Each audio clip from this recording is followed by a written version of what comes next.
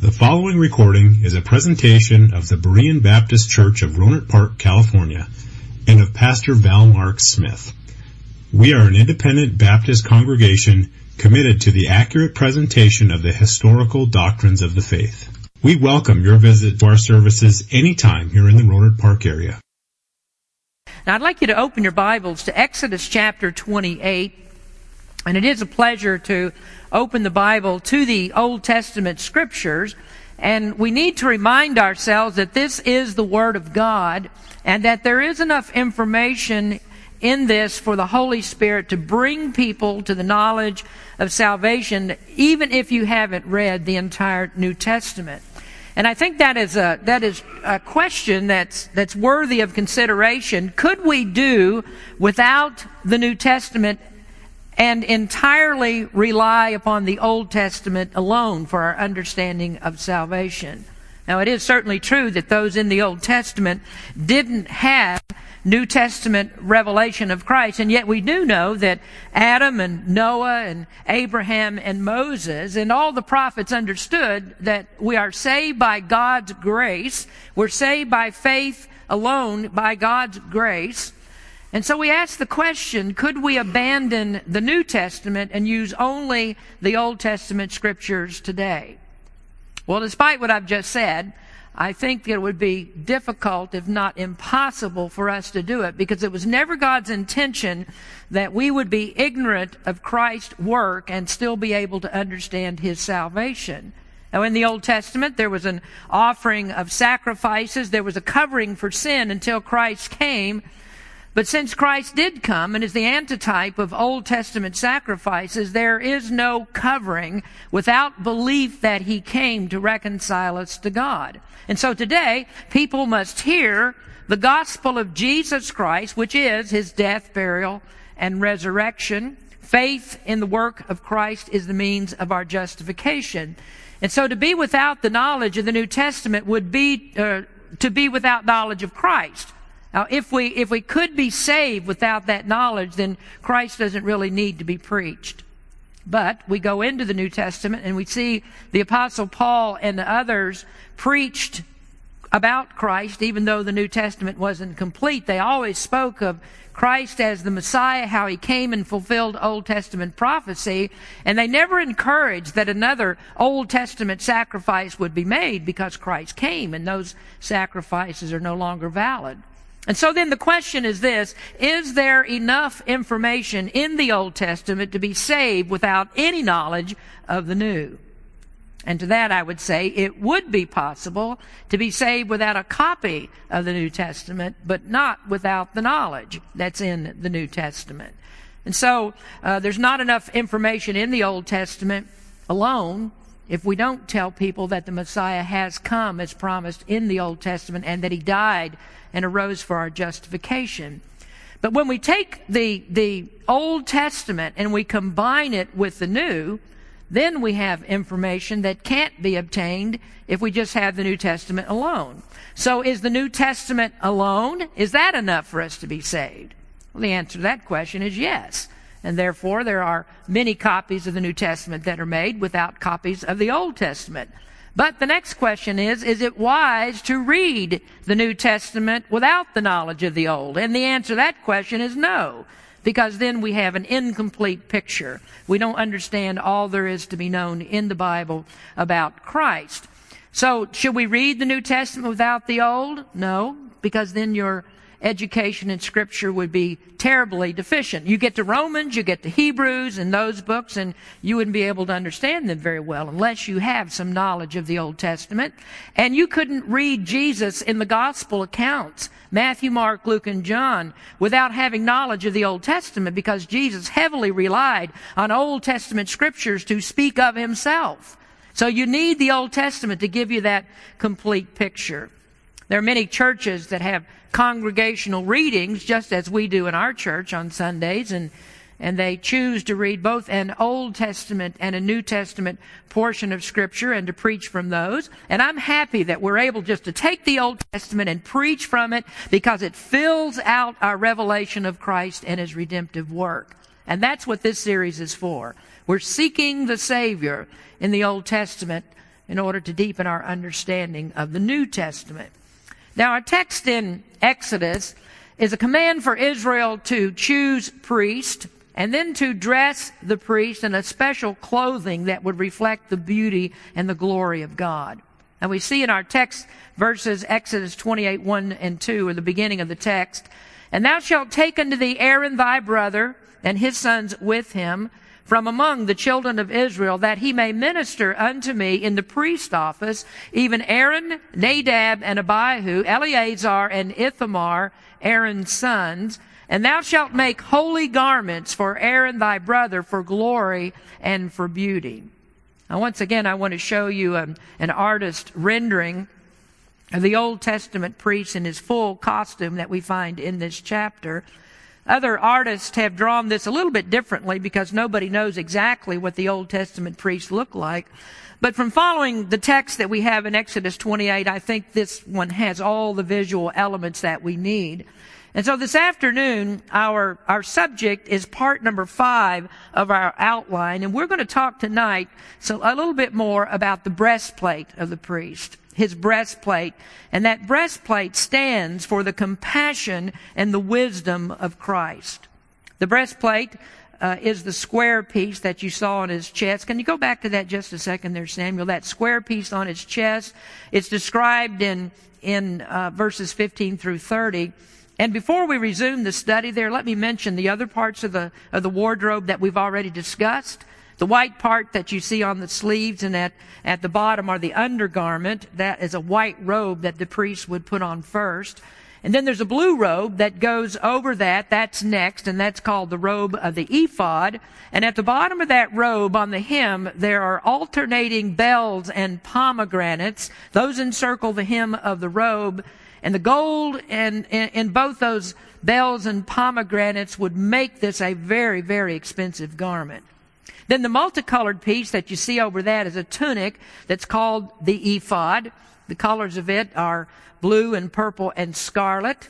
It was made of one piece that slipped over the head and then fastened at the shoulders with 2 stones that served as buttons. And on those 2 stones are engraved the 6 names 6 names on each stone of the tribes of Israel. Then around the priest's waist, binding these garments together, is the curious girdle. Curious in the King James simply means artistic. And so this was a very fine piece of needlework. It's a belt of the same colors of the ephod, except it had a little difference, and that was there was a gold thread that was spun into this to go with the other colors. Then next is the piece that we're talking about, the breastplate. On top of the ephod, on the priest's chest, was this square piece that's held on by a gold cord on each side that's hooked at the shoulders. And then there is a blue ribbon that goes through 2 rings at the bottom of that, and that holds it in place just above the curious girdle. In the breastplate, there are 12 precious stones.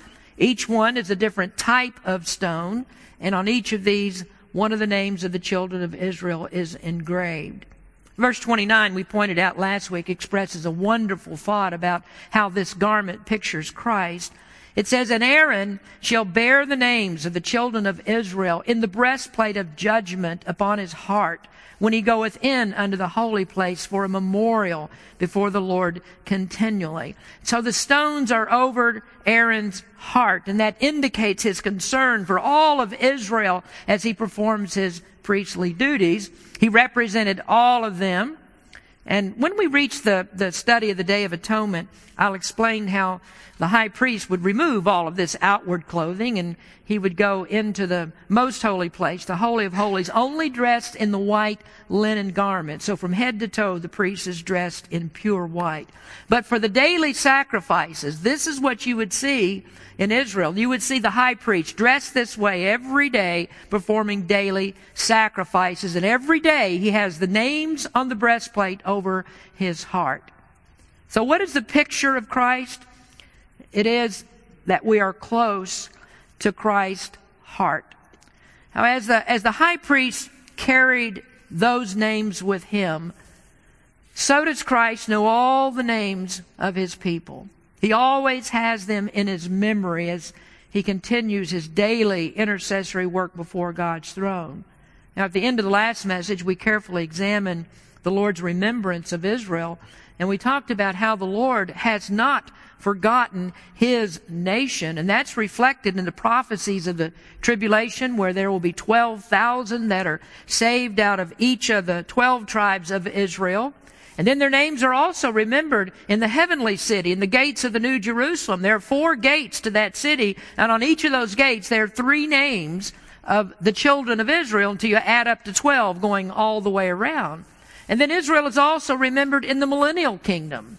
The kingdom is the fulfillment of thousands of years of prophetic promises that Israel would have a kingdom that's extensive to the entire world. Now I want to return to this thought and to show you the intent of the Old Testament rituals to teach us about Christ's compassion for His people. Now, previously we have discussed the 2 stones that are on the shoulders. Those stones were engraved with, as I said, the names of the tribes, 6 on each stone. That represents Israel collectively. But in the breastplate, the names show up again, but they're not grouped in pairs of 6, but each name is there individually, 1 name on each of those 12 stones. And that teaches that the love of Christ is not simply a love for the mass of humanity. It's not as if we are nameless faces in the sense of all without distinction, but Christ's love and His salvation, His redemptive work is for His people particularly. That is, that He knows the names of each one of us. He knows His children, and He provides and He cares for them specifically and individually. And confidently, I can say by the Word of God that His love for born-again believers is not the same as for those who never believe in Him and by their rejection of God are destined to hell. And I know that goes against the grain of popular theology because soul winners are so eager to tell people that God loves them and God has a wonderful plan for everyone's life. But those are their words. Those aren't the words of the Scripture. They don't fit the types of the Old Testament, neither do they match the teachings of the New. And I know that's very difficult for some people to accept, but understanding it in any other way leaves us with dozens of other theological quandaries that can't be solved. And the most serious of those is that God equally loves those that are in heaven as those that are in hell. And that's to say that God has people in hell and that God has children in hell who will receive no saving benefit of His substitutionary sacrificial death. And it's to say that God put on Christ enough suffering to pay for their sins, and yet they suffer for the very same sins that were placed on Christ, even though a payment has been made. That theological mess is multiplied when you consider that the sacrifice of Christ was made at a time when hell was already populated, when there were already thousands, millions of people that were in hell before the sacrifice was ever made. And so the question has to be asked, did Christ die for them? Did Christ provide as a substitute for them? Did He suffer for them? Is the substitutional death on the cross, is that enough? When they're not going to receive any benefits from it, that it's impossible that they would ever receive benefits from it. To quote the title of a popular Arminian book by Dave Hunt, he asked the question, what love is this? Where he's disputing what I've just told you. And we have to ask, what love is this that God would put suffering on His precious Son that was needless? And yet Hunt seemed to be more concerned about what happens to man rather than what happens to the sinless Christ. The Old Testament types don't support it. The high priest bore the names of God's people as these sacrifices were made. There aren't any others that are considered. Oh, there were many nations that lived around on all sides of Israel, but there are no sacrifices that are made for them. You won't find one. And answering to that type, Christ does not sacrifice for those that He does not save. Now, at His birth, the Scriptures are very clear about this. The angel Gabriel spoke to Joseph, and he said to him, call his name Jesus. Why? Because Jesus means Savior. And it said, the angel said, He shall save His people. It doesn't say people, it says His people from their sins. Now, the theological holes are numerous for those that don't understand this. They teach a general atonement, meaning a universal atonement, which has no personal meaning to the Mass that's included. There is no person who believes in a universal atonement who can say that Christ died particularly for them. Instead, they would tell you that salvation is for those who punch their ticket for the train. But God doesn't know, Christ doesn't know who's going to get on. He doesn't know how many will be there. He just gets on the train and then he counts the noses. But then he also loves those that didn't get on board. And so he just waves goodbye to them as the train pulls out of the station. They didn't have enough sense to get on. And so he tells them, catch the next train. That's the one that's headed for hell. Well, salvation then wouldn't be dependent upon what Christ did if that was true. If he did the same for all, it wouldn't be dependent on him. It would be dependent upon us. Salvation is dependent on what we do. So then who do we thank? Do we thank him or do we thank us? Now, most of you understand that because you've been taught this way. We put the Old Testament and New Testaments together and we achieve a sustainable theology on this subject. But then there are other questions that arise. And this question would have to be asked, how much does God love us? Does he love me enough to ensure that I won't go to hell? Well, none of their soul winners can say assuredly that God loves you enough to keep you out of hell, because his love stops at your will. It's not going to go beyond your will. It's not deep enough to save you despite yourself. Now, you explain that thought to your children. When you say, honey, I'd like you to make your own decisions. It's your will, not mine. So you just go out there and cross 101 on your own. See what happens then. Will that prove that you love your children? Well, certainly not. No, you love them enough that you keep them from being run over in the highway out there. Now, according then to the eternal purpose of God, he determined those who are going to be on Christ's breastplate. His breastplate was prepared and it was inscribed with the names when he said that it was done.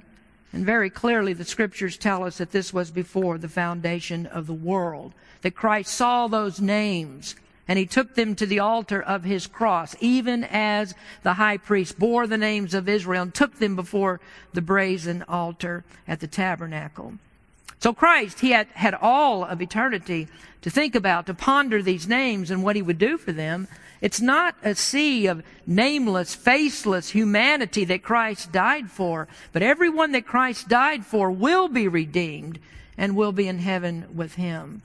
Then another thought that we might have is we have that picture that we've showed you, and there on that breastplate, there's not a picture of a globe. There's not even a picture of the Middle East. Oh, this is about Israel. This is God's chosen people. And repeatedly we see in the scriptures, Israel, mine, elect. And it makes no sense to single them out as his elect if all are God's elect. Now, it's somehow strange that Jesus and Paul and others in the New Testament spoke of believers as God's elect. This is personal salvation that we're talking about here. This is not cattle call salvation. And so we can say by the Word of God, or can we say, I should ask, can we say that God loved Charles Manson, who's now dead? Did he love him in the same way that he loves you as a believer? Are those loves equal? Does the same thing happen in God's love? Do you feel special if you think God loves Charles Manson as much as he does me? It isn't based on anything that you did. Obviously not. You're not better than Charles Manson. I'm not better than him. I'm only saved by the blood of Jesus Christ, by the grace of God. But I know that God, he is the one who put that all into place. He is the one that works that out. He's the one who drew me and gave me that ability to believe in him. Listen to William Brown, who is a brilliant expositor of the tabernacle. He said, if the pious Israelite, when he saw or thought of the name of his tribe glittering on the high priest's breastplate, rejoiced with a glad heart, knowing that in consequence he had an interest in his mediation, how much greater should be the joy of the child of God now, when with the eye of faith he surveys the breast of Jesus, the great high priest, and beholds his name shining there. Hebrews, our guidebook for understanding Old Testament rituals, says in the 2nd chapter, for both he that sanctifieth and they who are sanctified are all of one. For which cause he is not ashamed to call them brethren, saying, I will declare thy name unto my brethren. In the midst of the church will I sing praise unto thee. And again I will put my trust in him. And again I and the children which God hath given me. And so whose names are on Christ's breastplate? It's the children that God gave him. Listen to Peter when he preached to Israel on the day of Pentecost. He said, Then Peter said unto them, Repent and be baptized, every one of you, in the name of Jesus Christ for the remission of sins, and ye shall receive the gift of the Holy Ghost. For the promise is unto you and to your children and to all that are far off, even as many as the Lord our God shall call. The promise is to Israel and to your children, and who? To whom? Everybody else? That doesn't sound right. He might have said this is a promise that's to everybody. But he said this is to Israel and to as many as the Lord our God shall call. Does he call everyone? Then we're going to have to prove that every person in the entire world has heard the gospel of Jesus Christ. Because that's the way that God calls. He calls through the gospel. Now you see, this gives meaning to the names on the breastplate. Do you see how the names over the heart of the high priest are, that is a place of endearment that no others have. This is a special place. And by that breastplate, we are close to Christ's heart. Now, secondly, we enter on into another great doctrine that's taught by this, and that is we are kept by God's grace.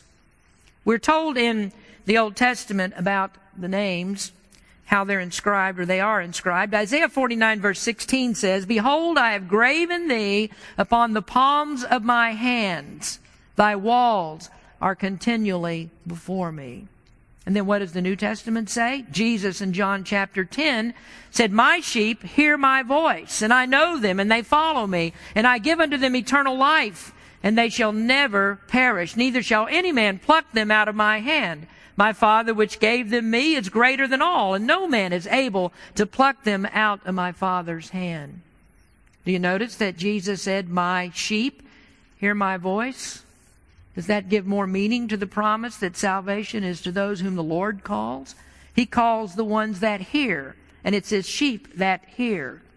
Are all sheep? And there are some who will argue that. Well, all are sheep, then all hear. And that means everybody is kept, according to this scripture. Universal atonement always logically leads to universal salvation.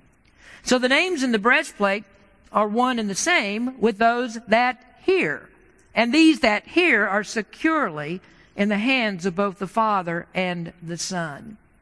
And then another method of God securing our salvation is by the work of the Holy Spirit. Salvation is a Trinitarian responsibility. 2 Corinthians chapter 1, verses 21 and 22. Now he which established us with you is in Christ, hath anointed us is God, who has also sealed us and given us the earnest of the Spirit in our hearts. You know, there are many people who don't believe Trinitarian doctrine. Well, you're going to have to tear that verse out of the Bible, because there we have Christ, we have God, we have the Holy Spirit. Christ, the Father, the Holy Spirit.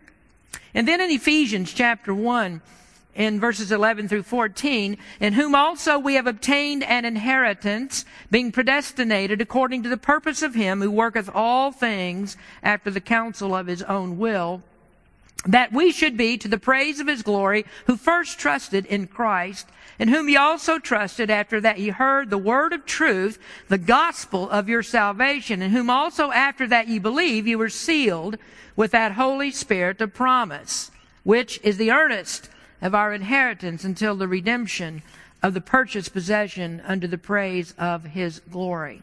And then in Ephesians 4:30 it says, Grieve not the Holy Spirit of God, whereby ye are sealed unto the day of redemption. And then there are those other passages of Scripture that you are familiar with, the passages in Romans that declare the protection of Christ, Romans chapter 8, where we find in those Scriptures, who shall separate us from the love of Christ? And that follows the section in verses 28 through 30 and the golden chain of salvation. And because God's purpose is from eternity to eternity, there can be no undermining of that purpose. That purpose was established in eternity past and must be fulfilled in eternity future. God is timeless. God lives in an eternal present. And so how could anything change? And that's reflected marvelously in Romans chapter 8, as that entire chapter is a testament to the saving, preserving grace of Jesus Christ. Now you start that chapter out, and the very first verse sets the tone for it. There is therefore now no condemnation to them which are in Christ Jesus, who walk not after the flesh, but after the Spirit. And then by the end of that chapter, Paul's persuasive arguments lead to no other conclusion than this: who shall lay anything to the charge of God's elect? It is God that justifieth. Who is he that condemneth? It is Christ that died, yea, rather that is risen again, who is even at the right hand of God, who also maketh intercession for us. Who shall separate us from the love of Christ? Shall tribulation or distress or persecution or famine or nakedness or peril or sword? As it is written, for thy sake we are killed. All the day long we are accounted as sheep for the slaughter. Nay, in all these things we are more than conquerors through him that loved us. For I am persuaded that neither death, nor life, nor angels, nor principalities, nor powers, nor things present, nor things to come, nor height, nor depth, nor any other creature shall be able to separate us from the love of God which is in Christ Jesus our Lord. Now, remark further in ending this point on security. Christ provides all the power for sustaining grace. It is required that we persevere. The Scriptures surely say, he that endures to the end shall be saved. And that point has been made repeatedly in the Sunday morning series on the 7 churches. Perseverance is a direct link to the lordship of Jesus Christ. That there is no one who is saved who does not persevere in the faith by having Christ as Lord and Master, and then lives in obedience to him. And that ability to obey is also by God's grace, so that we can say the only kind of faith that God gives is a persevering faith. He gives no other kind. That truth is also told in the Old Testament. The example that we have is how Israel obtained the promised land. How did they get there? Well, it was by faith in God that he would lead them. It was faith in God that was demonstrated by their obedience to God's commandments. And God was not going to lead them into Canaan except by their obedience. And that's the very reason they wandered so long in the desert. It took 40 years to get stubborn disobedience out of their hearts. Why did they enter? Hebrews tells us, Hebrews chapter 3.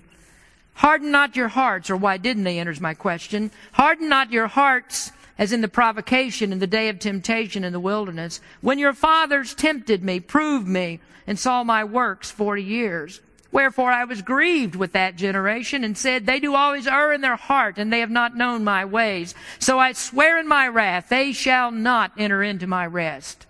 Take heed, brethren, lest there be in any of you an evil heart of unbelief in departing from the living God. And so there was a disobedient generation that had to be purged, so there would be a faithfully obedient nation that would emerge. And so at the end of 40 years in the book of Deuteronomy, we see that the law of God is renewed. It's repeated. The people were circumcised. Then they crossed Jordan and entered the land. And so in the present, there must be a faithfully obedient generation that will enter heaven. It's not an enormous number of professors with false professions won by fundamentally flawed soul-winning techniques, but it must be a faithful generation. True Christians are faithful. They all have the marks of salvation, and those marks of salvation are their willingness to obey the commands of Christ. Jesus said, if you love me, keep my commandments. Now, let's very clearly understand here that we're not talking about being saved by keeping commandments. We're talking about the evidence that we are saved. If people don't keep commandments, they have no proof that they actually do know Jesus Christ. A few weeks ago in our Roman study with the men, I remarked that I have nearly erased the term backsliding Christian from my vocabulary. Oh, I realize that backsliding, that's a biblical term, but I also believe it's very sorely misapplied. I do believe that there are Christians that can backslide. I believe that's possible. But backslidden, saying I'm a backslidden Christian, is too often a crutch for those who aren't truly saved. Many are not backslidden Christians. They're lost unbelievers. And they're holding on to this false profession that never produced any evidence in their lives. And their proof of salvation is this. They will tell you, well, I was baptized. I went into the water. I got dunked. I must be saved. Well, no, they got wet. They're wet unbelievers is all they are. They're dunked, unbaptized, or dunked unbelievers, I should say, not born-again baptized converts. You can't remove perseverance from preservation. We are only secure in our salvation when there is evidence of that salvation. So it's erroneous to tell anybody, oh, you made a profession? Well, then don't let anybody tell you that you're not saved. You said the prayer. All is well. But I would tell them you're not saved unless you live by the profession that you've made. True believers are changed into disciples that live for Christ. And if that didn't happen, then neither did salvation. And so for all those who love to use the backslidden crutch, the Lord will kick that crutch out from under them in the last day. They will not enter. Why? Because of unbelief. And then finally, I want to note that all of the names of the sons are on the breastplate. From first to last, they're all there. And that inclusiveness of the nation is emblematic of Christ's genuine love for all. It teaches that there is love in Christ's heart for all, that He doesn't discriminate within the complement of those that are chosen. Now let me explain that to you. There isn't any such thing as categories of special Christians and ordinary Christians and subordinary Christians. At the 1st of November, Table Talk had a few sentences on this describing the Roman Catholic perception of the division between the clergy and the laity. And in Catholicism, they teach that the clergy, those are the special Christians, that the priests and the nuns, they're of a higher order. They're not ordinary Christians. Catholics teach that, but the Bible doesn't. The priests in Israel were certainly distinguished by special clothing, but they weren't different at all in their salvation. They were men taken from among men. They remained men. And then in the New Testament, we find that the Bible teaches that every believer is a priest. So the pastor and the deacons are not a higher order of Christians. Each of you is to be as godly as me. And quite frankly, I think there are some of you that are probably godlier than me. I don't have any claim to holiness because I'm called to the ministry. The ministry doesn't make me holy. I have to be sanctified by obedience just as every one of you. And so the qualifications for pastor and deacons in 1 Timothy are good for every member, excepting perhaps those that are male specific. So we have these wonderful truths then that come out of the Old Testament, taken alone without the New Testament. We wouldn't know that these things relate to Christ. So we need the New Testament to show us this enduring priesthood of Christ and know that He is full of compassion for every believer. And so whether you have a formal position in the church or you don't have one, we all are accepted in the beloved because of the eternal priesthood of Jesus Christ and His sacrifice. Now, I have just one more issue to deal with concerning the breastplate. This is in verse number 30. And thou shalt put in the breastplate of judgment the Urim and the Thummim, and they shall be upon Aaron's heart when he goeth in before the Lord, and Aaron shall bear the judgment of the children of Israel upon his heart before the Lord continually. There's probably not a more debated or least understood part of the breastplate than the Urim and the Thummim. We don't have time to tackle that this afternoon. And so I'm going to give you a break. We're going to take up that in the next message. You can think about it, see what you think, and I can tell you that the Urim and the Thummim relate to the wisdom of Christ. And we'll talk about that in the next message. So take some time, study the Old and the New Testaments together this week. Read from both Testaments. Be students of the entire Bible. Be a person who reads the Bible cover to cover, because all of it is the revelation of Jesus Christ. Blessed be God for Jesus Christ. Let's pray.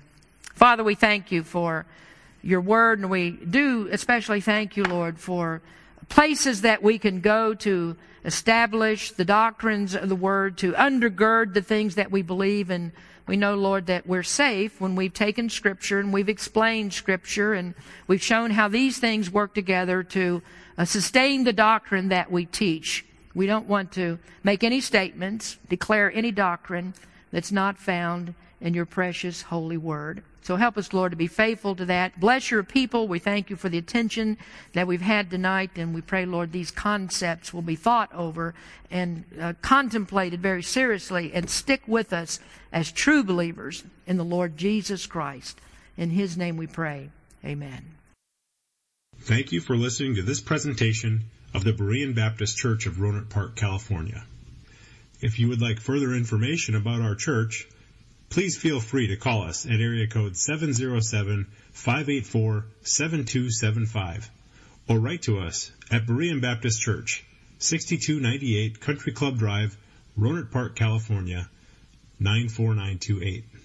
Additionally, you may visit us on the World Wide Web at www.bbaptist.org.